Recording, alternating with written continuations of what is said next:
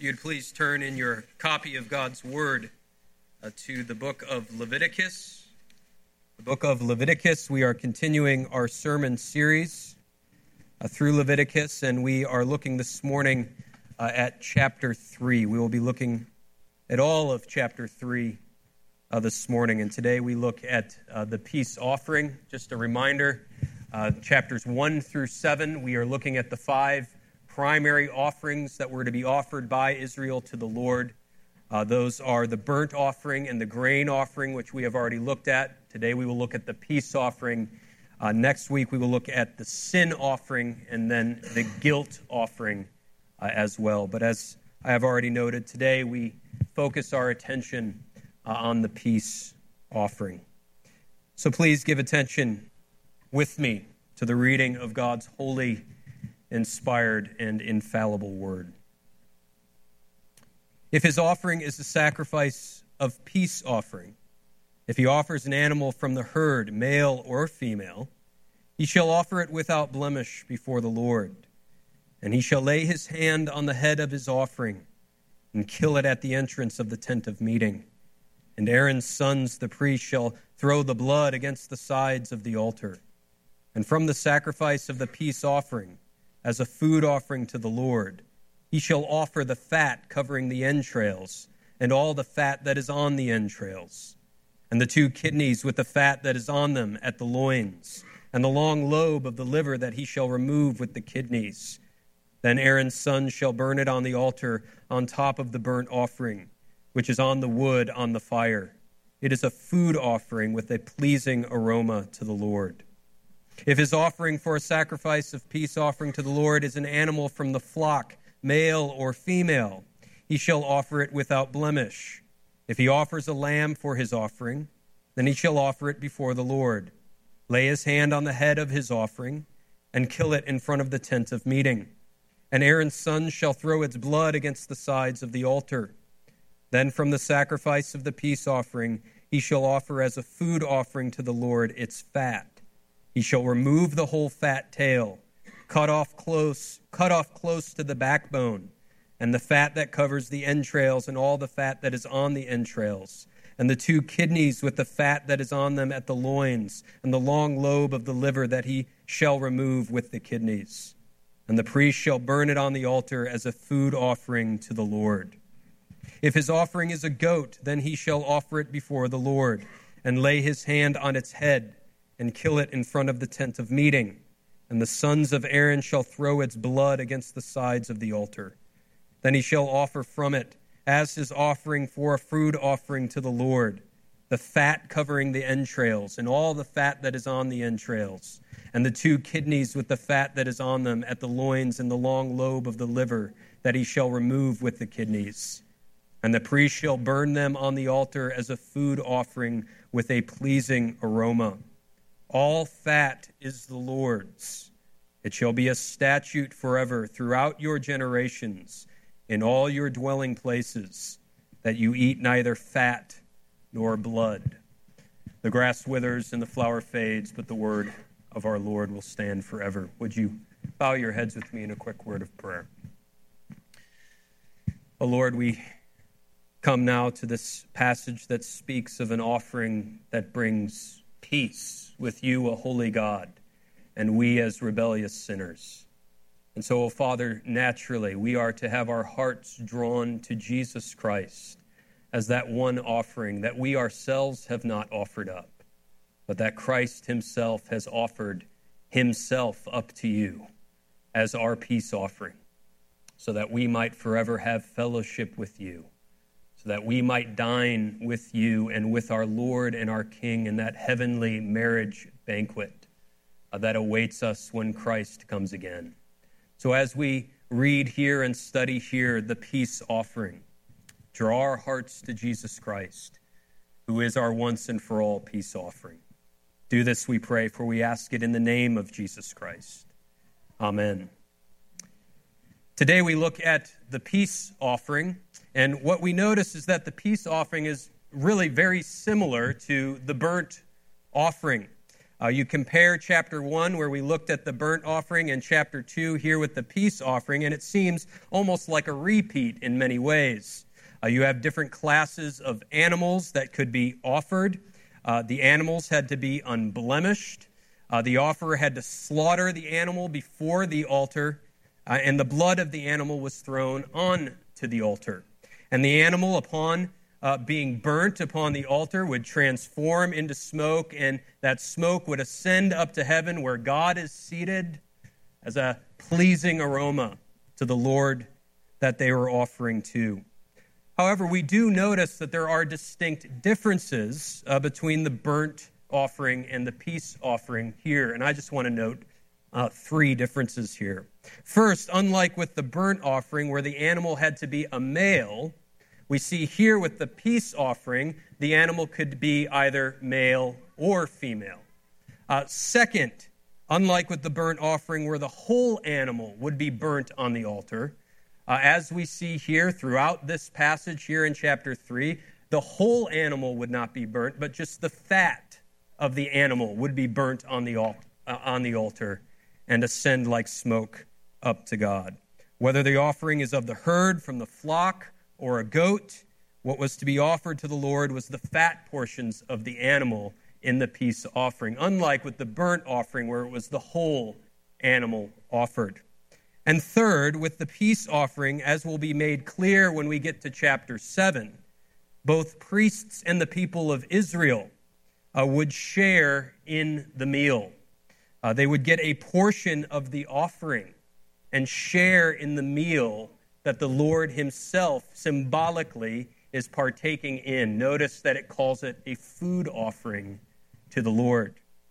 This is why you have the prohibition at the end of verse 17 that says, "It shall be a statute forever throughout your generations that you eat neither fat nor blood."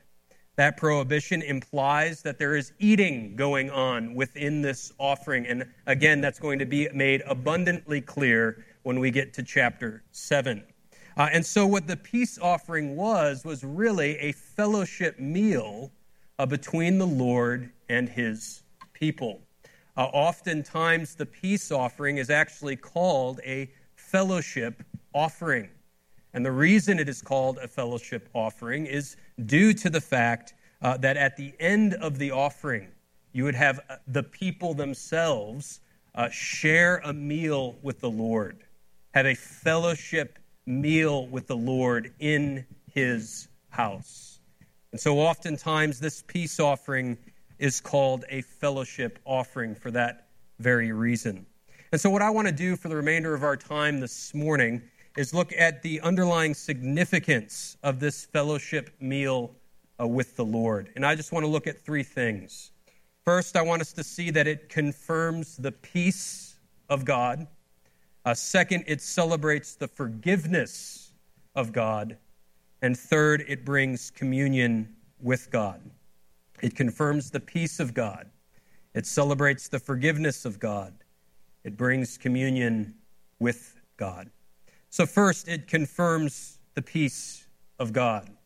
Meals were an important part of covenant making in the ancient Near East. Eating with other people was a significant event in ancient days, for only the parties that were at peace with one another would share in a meal together. And it often served as a confirmation of the covenant relationship that was established between 2 parties. You would have a covenant that would be established between 2 parties, and the seal, if you will, the capstone, the confirmation of that pact that was made between the 2 parties, often followed with a meal. You can just think of a marriage covenant when husband and wife come together and they take their vows. What often follows after that covenant-making ceremony? But a meal that sort of seals and confirms that covenant that has taken place between the 2 parties. We see this, for instance, with Laban and Jacob in Genesis 31, verse 51 through 54, where Laban and Jacob come to a truce and confirm that truce by breaking bread, by sharing a meal together. But more significantly, we see it in Exodus 24, when God confirms his covenant relationship with Israel, when he invites the elders of Israel, who are meant to represent the nation of Israel, he invites the elders of Israel up to Mount Sinai to share a meal with him. We see that in Exodus 24, verse 11. And more than likely, the food that they are eating there in Exodus 24:11 is the oxen that they had sacrificed for the peace offering in Exodus 24, verse 5. As the representatives of Israel share in a meal with the Lord on Mount Sinai, it is an indication that the Lord and Israel and the Israel that those elders represent are at peace. It serves as a sort of capstone and seal to that covenant that is established in Exodus 19, when you get that meal in Exodus 24 on Sinai. When the Lord dines with his people, he is confirming the peace of the covenant relationship that he has established with his people. I often heard growing up, there are two things you should really never talk about when you're sharing a meal with someone, especially people you don't know very well. And those two things were politics and religion. And what's the reason for doing that? I think it's pretty good advice. I'm not going to tell you I've followed that advice every time, but I think it's pretty good advice that you shouldn't talk about politics and religion when you're sharing a meal, especially with people you don't know too well. Why? Why is that? Well, because it could possibly disrupt the peace of fellowship that is to exist as you share a meal together. The meal is meant to solidify camaraderie, unity, family. How many times has the mother of the meal, if you will, with a family gathering, had to say to a bunch of men going off on some political tangent, boys, not while we're eating. And the men will, stop and say, I'm sorry, probably resume after the meal is done. But so long as food is on the table, that food is to symbolically represent camaraderie, unity, peace. A couple weeks back in our Easter sermon, we looked at John chapter 20, where Jesus' first words 3 different times to his disciples upon being resurrected is, peace be with you. And the very next chapter in John chapter 21, which we have read in our unison reading of Scripture, what do we get Jesus doing? But preparing a meal for his disciples, breaking bread with them. And John 21 verse 12 says that they then knew that it was the Lord of peace, revealing himself by dining with his disciples. When Christ comes and dines with us, even now this very day at the Lord's table, he is confirming to us the peace that he has brought by way of his blood. And 1 Corinthians 11:26 tells us that this is a meal that we are to participate in all the way up until the day Christ comes again. In other words, what the Lord lays before us in the Lord's table is a perpetual peace meal where he is dining with us in Christ, reminding us, confirming to us the once and for all peace that he has established and won for us in Christ and his blood. And it's not a meal that we enter into after a long and arduous sacrificial ritual. No, it is a meal that God invites us to by his grace for us as sinners. Listen to the words of Isaiah 55:1. Come, everyone who thirsts, come to the waters, and he who has no money, come, buy and eat. Come, buy wine and milk without money and without price. Come freely and dine and eat and taste of the peace meal that Jesus Christ offers us by way of his blood.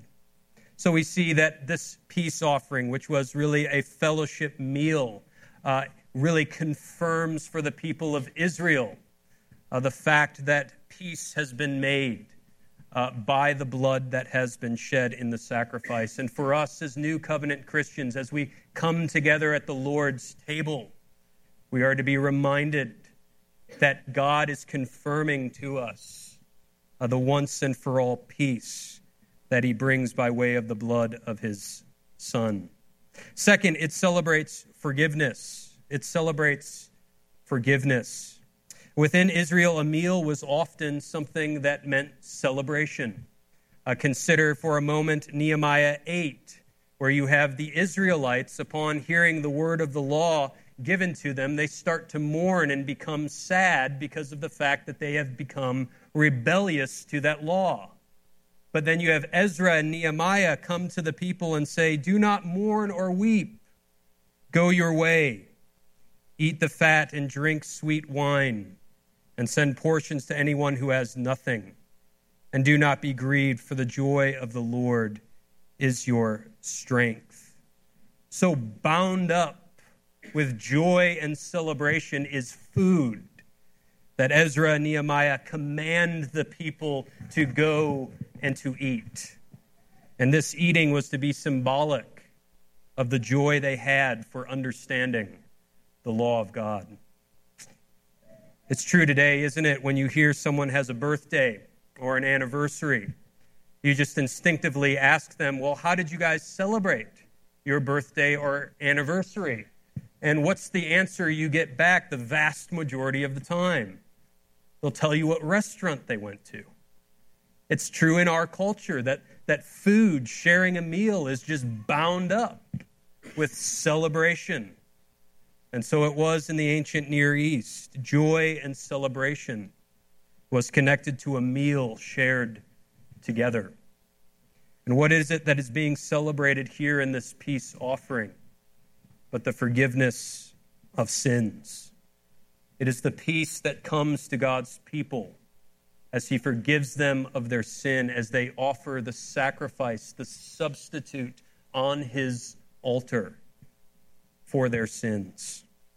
Take note of verse 5, where we are told the peace offering was placed atop of the burnt offering. Now, it's worth considering here that the burnt offering and the grain offering and the peace offering, burnt offering and grain offering, which we've looked at, today we look at the peace offering, those three offerings were often offered together. They served as sort of a three parts of the one sacrificial ritual. And they were considered within Israel to be the most basic and general offerings of the people that would be given on a daily and weekly basis. The next two offerings, which we will look at in a couple of weeks, the sin offering and the guilt offering, are more specific. They were meant for particular lapses in sin, whereas the burnt grain and peace offering were your general offerings of the people that would be given throughout the year and would often be given together. Start with the burnt offering, move to the grain offering, and end with the peace offering. And so with the burnt offering, grain offering, and peace offering, what do you have but this sort of movement toward celebration? This movement toward this meal with Yahweh.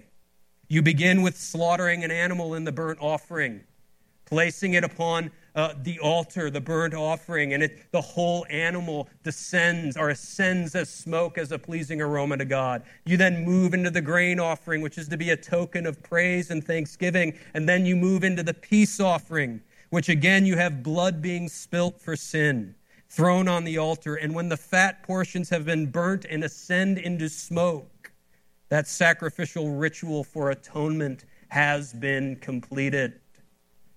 Peace has been restored between the holy God and the sinful offerers. And what was to take place but a meal of celebration? A meal of celebration between the Lord Yahweh and his people. But while this is also a celebration for the forgiveness of sin and the peace that God brings by way of sacrifice, It is also a celebration of the Lord himself, who forgives sin. Take note of verse 17 that indicates to us that the people are not to eat the blood. Well, the reason that they were not to eat the blood, as we are told in Leviticus 17:11, is because the blood symbolically represented really what was the essence of a living being, his life. It was the most precious part of a living being, and only the blood belongs to the one who is the creator and giver of life. Verse 16, and really the whole passage, all these sort of intricate details, of sort of disgusting details of what you have to rip out of these animals, is just really laying out for us in specific form how they are to get all of the fat off of these animals. And we are told in verse 17 that the fat is always to be given to the Lord. Well, you might, when you get a steak, cut off the fat. I know I do. But in ancient Israel, the fat was the best portion of the animal. And so this statute that is to be for Israel forever, where whenever they offer up a sacrifice and give the fat portions to the Lord, is telling us that they were to give the best part, the filet mignon, if you will, to the Lord. Think about when you celebrate somebody's birthday and you have the birthday boy or the birthday girl, and they always get to choose what meal you have. And whenever the cake comes out, that birthday boy or birthday girl always gets to choose what slice of the pie or the cake that they want. They get the biggest and greatest portion. Why? Because you're there to celebrate them. And so it is here with the Lord getting the fat portions in the meal. It is a sign that the people, as they are eating, are celebrating the Lord who has forgiven their sins. It's a reminder that they are not merely celebrating the benefits, but they are celebrating the benefactor himself. But they are celebrating the one who has forgiven them and forgives their sin. When we gather together on Sunday, we don't just celebrate the benefits of the gospel. We celebrate the benefactor himself. We don't just simply swim in the reality that we are justified in the blood of Jesus Christ. Our eyes and the eyes of our hearts are to be drawn to the one who justifies us in the blood of his Son. When we consider the fact that we have become heirs of the kingdom of God and joint heirs with our elder brother Christ, we aren't to just swim in the benefits of that reality, but we are to lift our voice in praise and celebration for the one who has adopted us as sons and daughters in the blood of his Son. As we consider all the benefits of redemption that are ours in Christ, we are to gather together and sing praise and thanksgiving in celebration of the great benefactor, our Lord and our God.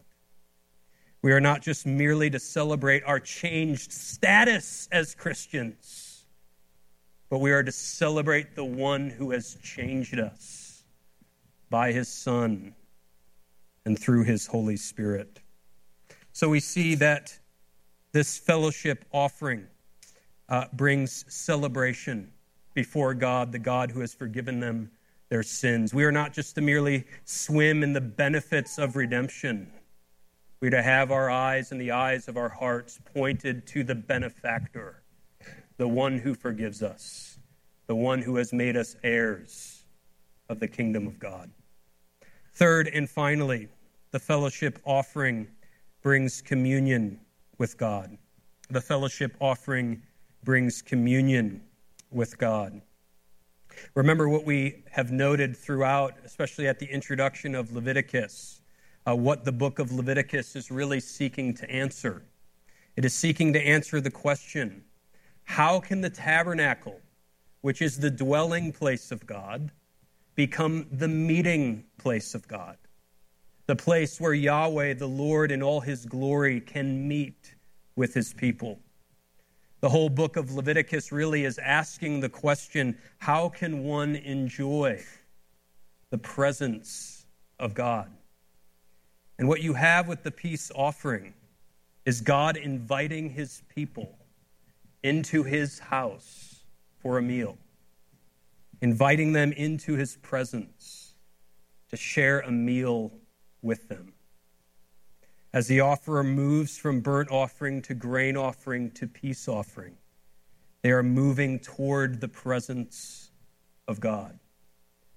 And he shares a meal with his forgiven people. And it is in the presence of God where life itself is found.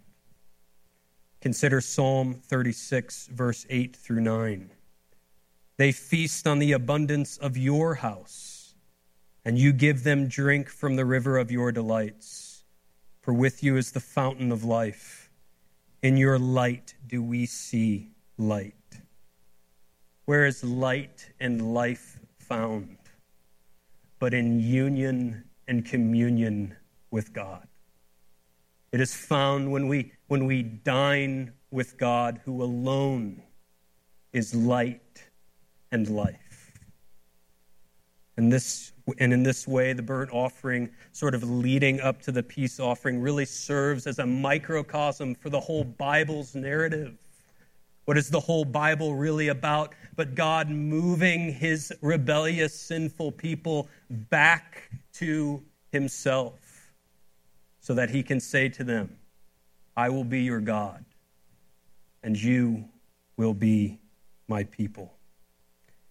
And that movement of all of redemptive history, from Genesis all the way to Revelation, reaches its culmination in Revelation 22, verse 4 through 5, where we read, they will see his face, and his name will be on their foreheads, and night will be no more. They will need no light of lamp or sun, for the Lord God will be their light. The movement of these first three sacrifices, from burnt offering to grain offering to peace offering, really serves as a microcosm for the movement of Genesis post-fall all the way to the consummation in Revelation, when we will be filled with God's presence, his light, and his life. And we will dine with Christ in that marriage supper of the Lamb. I want us just to consider one last thing as we close here this morning. Take note of the distinction that we made at the beginning between the burnt offering and the peace offering. With the burnt offering, it must have been a male that was offered at the altar of sacrifice. But with the peace offering, it could be both male or female. Now, what does that mean for us? What are we to consider when we see that distinction there? Well, I think it's worth considering that with the burnt offering for Israel, that was the one offering that was most closely tied to the idea of atonement, to the idea of forgiveness of sins. If you were to play a word association game with an ancient Near Eastern Israelite, and you were to ask them which offering is most closely associated with forgiveness of sin and atonement, they would say, without fail, the burnt offering. And so it is fitting that the burnt offering must be male, because it symbolically pointed to the need of a new Adam. The Hebrew word for Adam quite literally means man. There is a need for a new man. There must be a new man who represents his people as holy and unblemished, unlike the first Adam, who rebelled in the garden as our representative. And he must offer himself up as a spotless sacrifice for sin. But take note that the peace offering, which was either male or female, was placed atop of the burnt offering in verse 5. The unblemished male representative must come first, and through him in union and communion with God for both male and female. Male and female placed atop of the representative male, and his sacrifice brings dining and fellowship and meal with God. It brings both male and female into God's presence. Galatians 3, verse 28. There is neither Jew nor Greek, slave nor free, male nor female, for you are all one in Christ Jesus. As we place ourselves atop of Jesus Christ, who is that whole burnt offering that has consecrated his whole body and blood on our behalf before the altar of God, and we lay ourselves upon him, all people, male and female, Jew and Greek, slave and free, find union and communion with God and enter into his presence. Really, as we see the peace offering, male and female, laid atop the male representative in the burnt offering, we are getting an indication of that wide-ranging mercy and grace that is found in Jesus Christ and his blood, that is now for all people of all races, of all ethnicities, both male and female. And as we place ourselves atop the spotless new Adam, who has sacrificed himself for us, we enter into the presence of God. We dine with God in and through Jesus Christ. Let's pray. Our dear Father in heaven, we praise you and thank you that Jesus Christ is that whole burnt offering, that he is that one that has been placed atop the fires of your holy wrath against sin, that his whole body and blood has been sacrificed unto you, so that he can utter those words on the cross, my God, why have you forsaken me? And so as we lay ourselves atop of him, as we cling to him and lay our hands on him by faith, all of us, male and female, every single individual from the four corners of the earth, are invited in to that fellowship meal that you place before us, that confirms the peace once and for all that you have established with us, your covenant people, by way of the blood of your Son, our Lord and Savior, Jesus Christ. So, Father, we pray now as we enter into a fellowship meal, that our hearts, even as we speak and converse and ask about each other's days and about our lives, that we would consider that what we are doing is we are fellowshipping together as those blood-bought people who are confirmed in the peace that you have won for us in and through your Son. Bless our fellowship meal, we pray. And we pray, O Lord, that our hearts would be knit together as they are knit to Jesus Christ, that one who has laid down his sacrifice once and for all for the sins of the world. It is in his name that we pray and ask all these things. Amen. Would you please stand for our closing hymn, How Sweet and Awesome is the Place.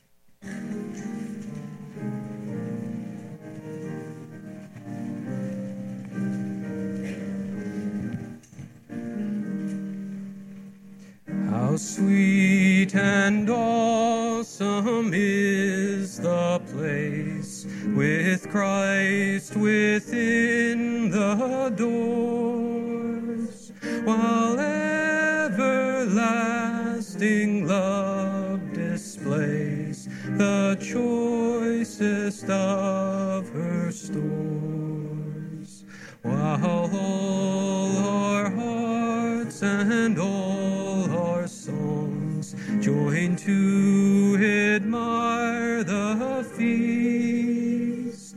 Each of us cries with thankful tongue, Lord, why was I a guest? Why was I made to hear your voice and enter while there's room, when thousands make a wretched choice and rather starve than come?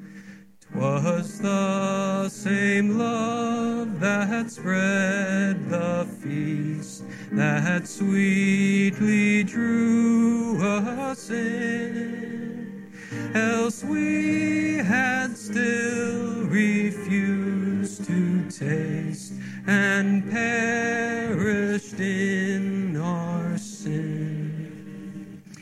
Please remember to stay afterwards for our fellowship meal. Now hear the benediction of our Lord and God.